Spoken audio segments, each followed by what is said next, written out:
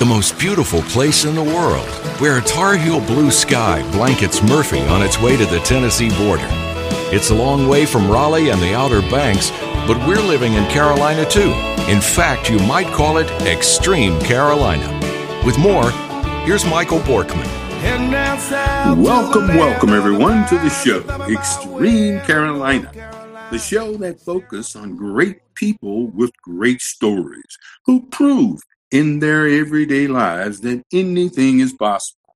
We strive to bring you relatable life lessons from interesting and inspiring people as they live out their purpose on this earth. Folks, get ready. It's time for some good news you can use. And we've got a local good news sort of guy on today. Let me introduce you to him. His name is Tim Radford, and he's the president of WKRK Radio out of Murphy, North Carolina. And he's also the president of the Rotary Club in Murphy as well. And you can probably find him around town giving his time, just doing things, giving back to the community. I mean, I love this guy. I love his attitude. I love how he's just a giving kind of person. So without any further ado, let's give him a strong Extreme Carolina welcome. Come on in, Tim. Well, thank you so much, Michael. And if I can live up to half of that introduction, I'll be in good shape. Oh, man, I'm not worried about that, man. You will definitely live up to that and more. So we just want to thank you. We kind of met, a couple, 2, 3, maybe 4 years ago. And I didn't know you. Of course, I'm not from this area like you. And man, I tell you what, I mean, I've just been impressed all, from day one. Well, thank you. And I'm going to say this is probably going to be a little strange for me because I'm usually on your side of the interview. Yeah, you are. We got you, man. We got it. You. So now, and we will definitely let everyone know that they want to hear this interview if they're just not hearing part of it. It's on Extreme Carolina, as I mentioned earlier, and they can get that from my website is michaelborkman.com. You'll get all the info on Tim as we do our thing. But with that said, let's just jump right into it. In the introduction that I gave you, Tim, it said that you were the proud owner of WKRK Radio. And man, the question is, how'd you get into that as being the owner? How'd that happen? It's an interesting story. Well, to me it is anyway. I've been here for 25 years as the owner. Back in high school, when the earth was cooling down, I started working here at WKRK, and my mom always tells the story that why radio. She said, when I was a toddler, I was walking around with a hairbrush, talking into it like it was a microphone. Oh, my goodness. So I wanted to make sure to at least explore my interest in radio. So I was hired back in 1989, working for the former owners, the Ridenauer family, wonderful people. And that's been 31 years ago since I first started dabbling in radio. Wow. Hairbrush, huh? A hairbrush, yeah. I don't know if I was any good or not on the hairbrush, but I tried. Well, I tell you what, man, that is amazing. Thank you for sharing that with us. I'm sure your mother probably said, "Oh, I knew it all along." She's like, he has radio in his blood. Yes. There you go, man. So you from Murphy, you went away to college, and you honed your skills in college. Is that right? Can you just give us a little short story about that? I really had a great time in college. I think my biggest experience in college was the work that I landed right when I arrived in college. I went to work for a radio network in Raleigh, North Carolina, and I was focused on being just a student. I got a phone call from the operations manager who my former employee had bragged on me about.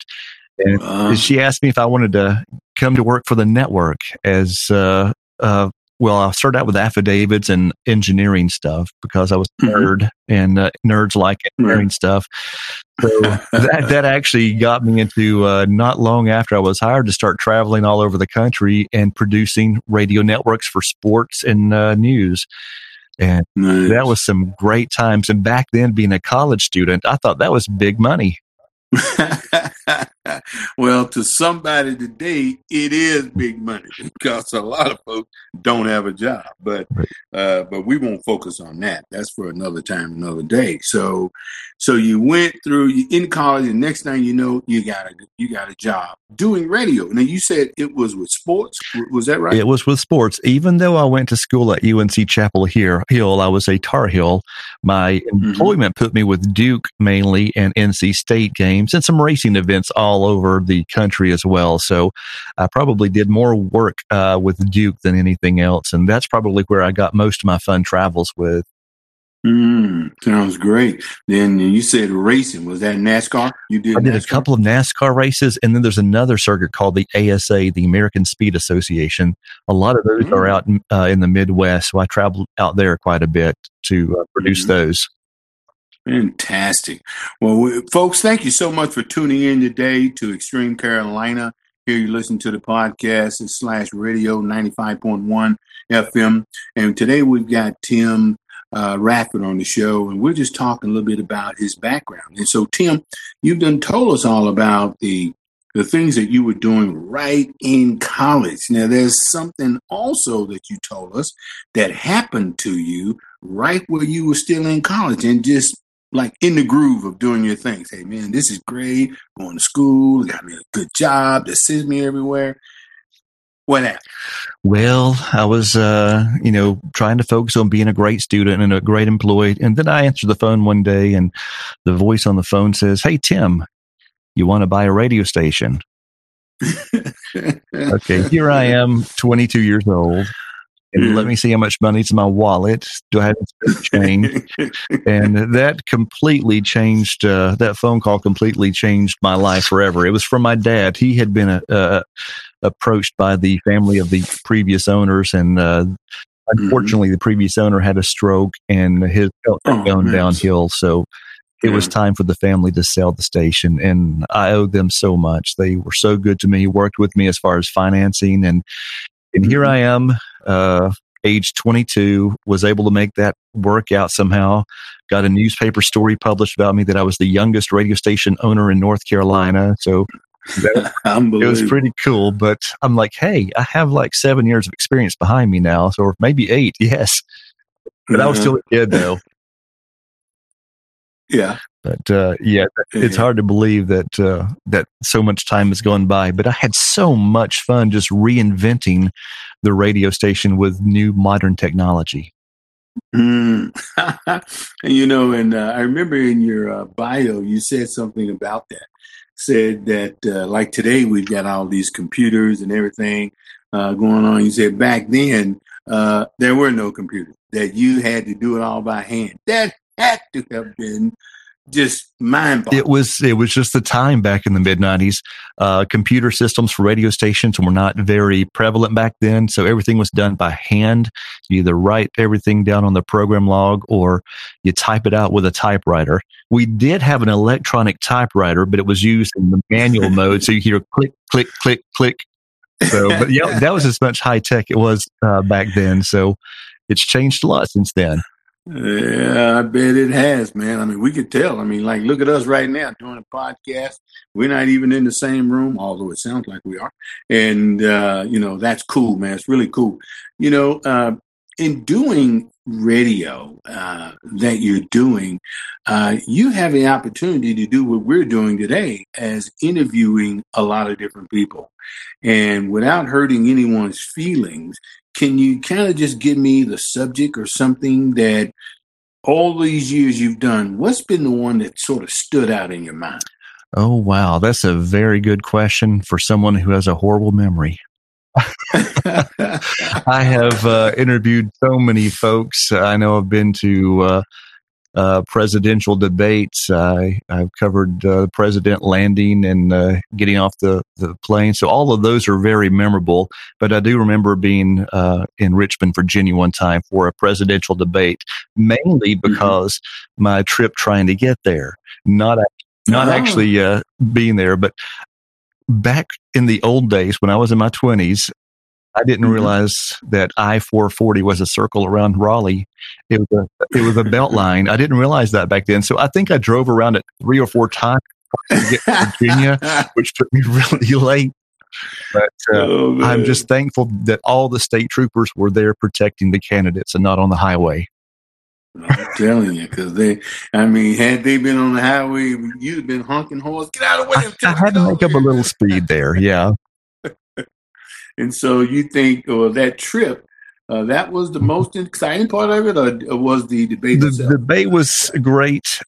Traveling actually for sports was probably my most memorable. I mentioned my trip to Honolulu. That was, I think, my first or second time there. And then it was one of those situations where I was producing Duke radio for basketball and football, but they were, because of their season, they were playing about the same time as far as the championships were. So I remember being in Hawaii, which is 6 time zones away, doing that tournament, and then having to fly back to Tallahassee, and with just hours on the flight and do a broadcast. So all I remember is I needed to be a part of this bus caravan type thing. There was 3 big buses there in Tampa to head to the Hall of Fame Bowl, and we were running late. So there's several people with me and some teammates that needed to be there, and coaches that needed to be there for the Hall of Fame Bowl. And what I remember is getting on that bus, and then I'm guessing they were probably going 80 or 90 miles per hour, and there were police escorts in front of us, behind us, motorcycles on every side of us, and every single traffic intersection was blocked by police. We didn't stop one time between the airport and the stadium we were playing in. So at that point, I realized that people take their sports very seriously. But I realized that was a TV broadcast, and TV can't wait. So, but yeah, I really felt like at 22 that, hey, I feel important today. I have arrived. I mean, talk about presidential motorcade. Didn't have nothing on you guys that day. Right. And I also realized that trip, what jet lag was all about. I'd never had jet lag before, but my body was arguing with the time zone. There you go. Hey, well, listen, we're up against the clock in terms of a break. We got to step away for a moment. And I know everybody's enjoying this, talking to our local guy, our local celebrity radio guy, Tim Radford. But we're just going to take a quick sponsor break, give our sponsors an opportunity to jump in here and do what they do. And we'll be right back. Don't go away. Tar Heel basketball, Cam's Panthers, Asheville's eclectic nightlife, and the Great Smoky Mountains. It belongs to us too, out here in Extreme Carolina. Once again, here's Michael Borkman. Be sure to visit our brand new website, michaelborkman.com, to access exclusive online content, including over 150 episodes of previous content for free. We are also on Facebook, Instagram, and Twitter as Extreme Carolina. And lastly, if you don't want to miss an episode with our amazing guest, and trust me, you don't, you can now subscribe to our podcast and let the new episodes come to you automatically. We're available on Apple Podcasts, Spotify, or wherever you get your shows. Welcome back, everyone. Welcome to Extreme Carolina. Today, we have Mr. Tim Radford in here. Man, he has given us some stuff that when he first got started in the business, and it has been some amazing stories. I mean, all the way to owning his own radio station way back when. And I bet you that was interesting trying to upgrade that thing. I mean, what was one of the biggest challenges you had? I mean, even though you had it, what was one of the biggest challenges on opening that thing up in the way that you could? Well, one of the things was just trying to find the technology that I needed, because back in 1995, we were on dial-up internet, and not all the companies were online like we are today. So having to pick up that phone, calling the suppliers for equipment, because a lot of equipment had to be purchased, even eventually a brand new transmitter.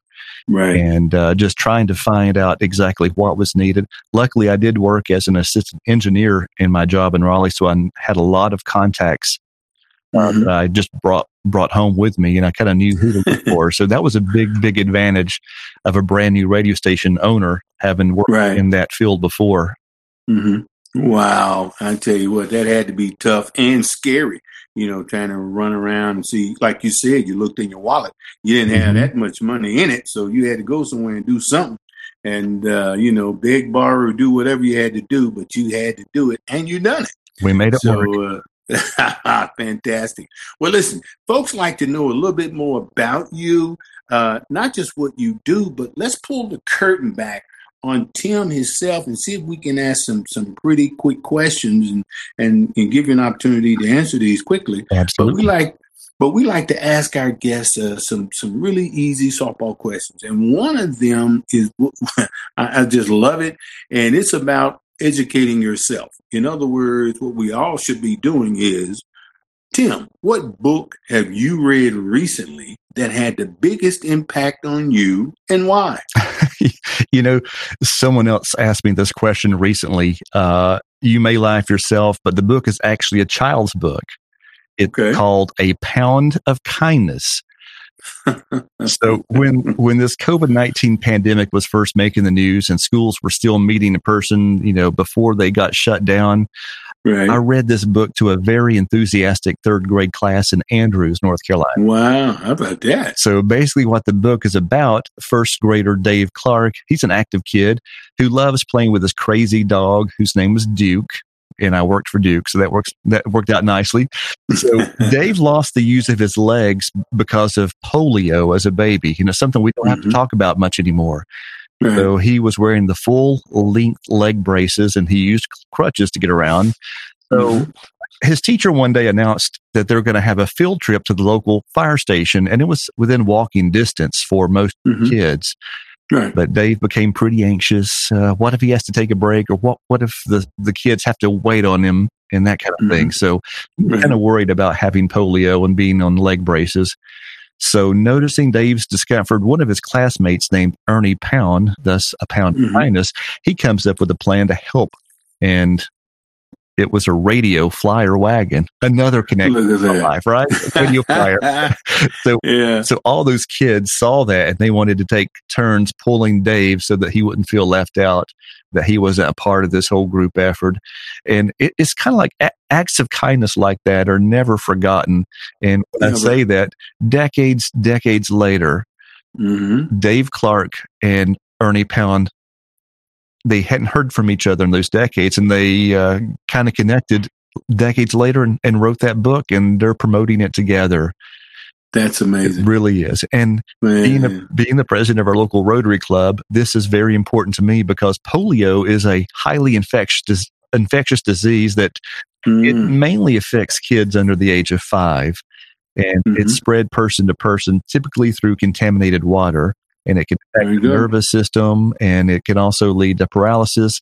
There's no cure for Alzheimer's, but there is a safe and very effective vaccine. And that's one of the things Rotary is known for, is ending polio.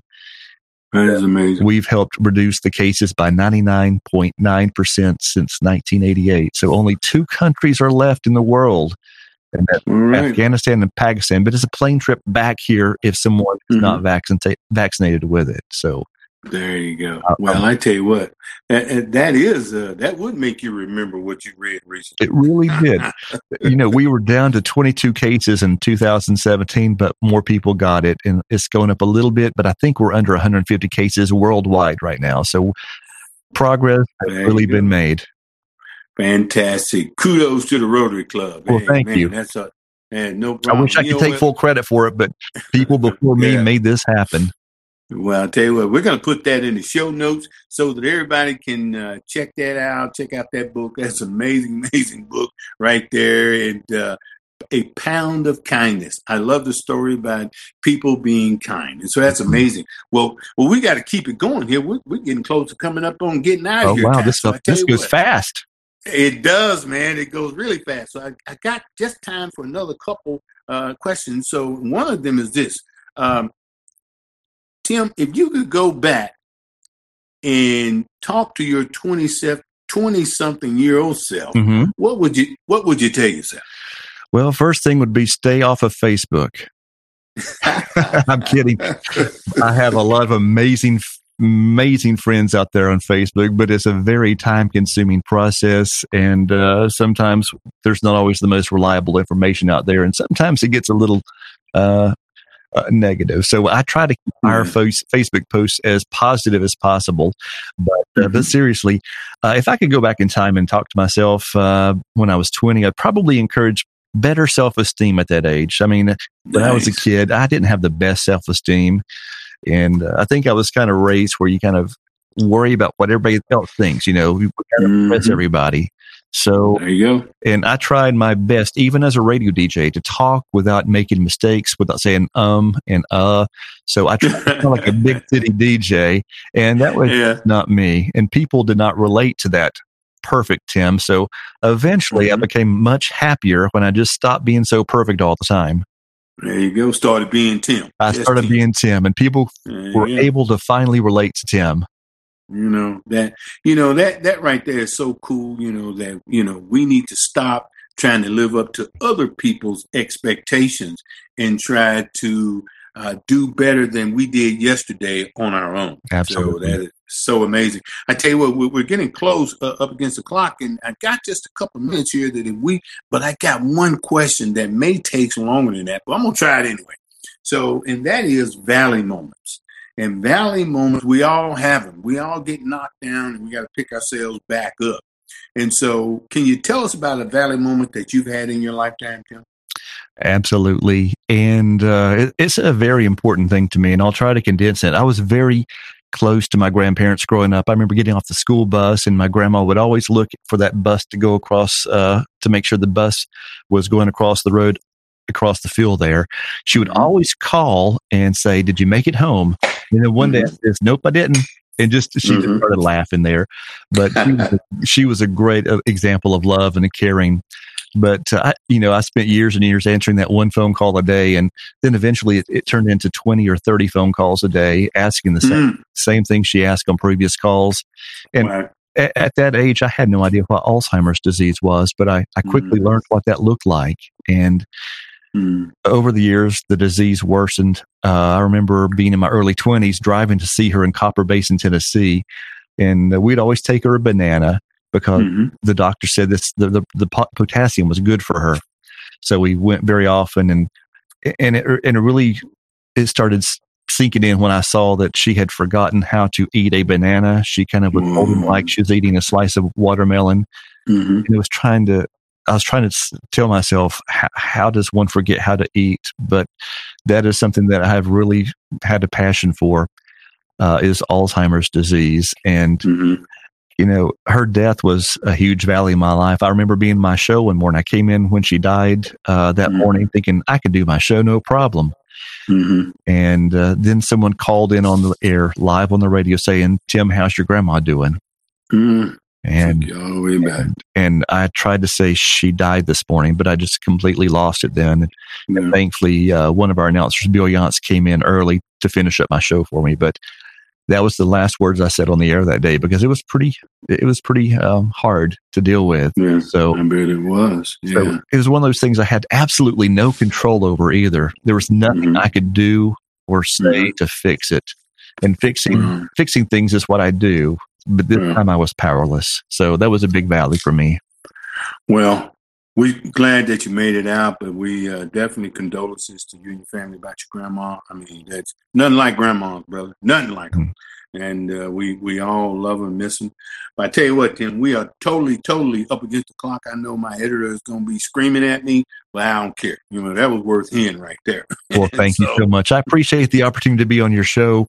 And this has been a great chat with us. So thank you so much. It's been my pleasure, and thank you for being on our show. And ultimately, Extreme Carolina is committed to you, our listeners, to bring you leaders and newsmakers like Tim here that are passionate, purpose-driven, and making a difference. By listening to their stories, Extreme Carolina listeners will have the opportunity to refuel, reconnect, and get inspired by unlocking the power of the people. Folks, we got just enough time to get in the quote of the week.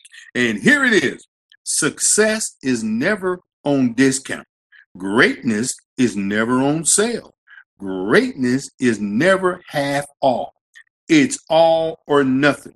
It's all day, every day. Greatness is never on discount. Hey, folks, thanks for joining us, and thank Mr. Tim Raffer for being here. We appreciate you guys for coming. Come and stay, check our show out, Extreme Carolina.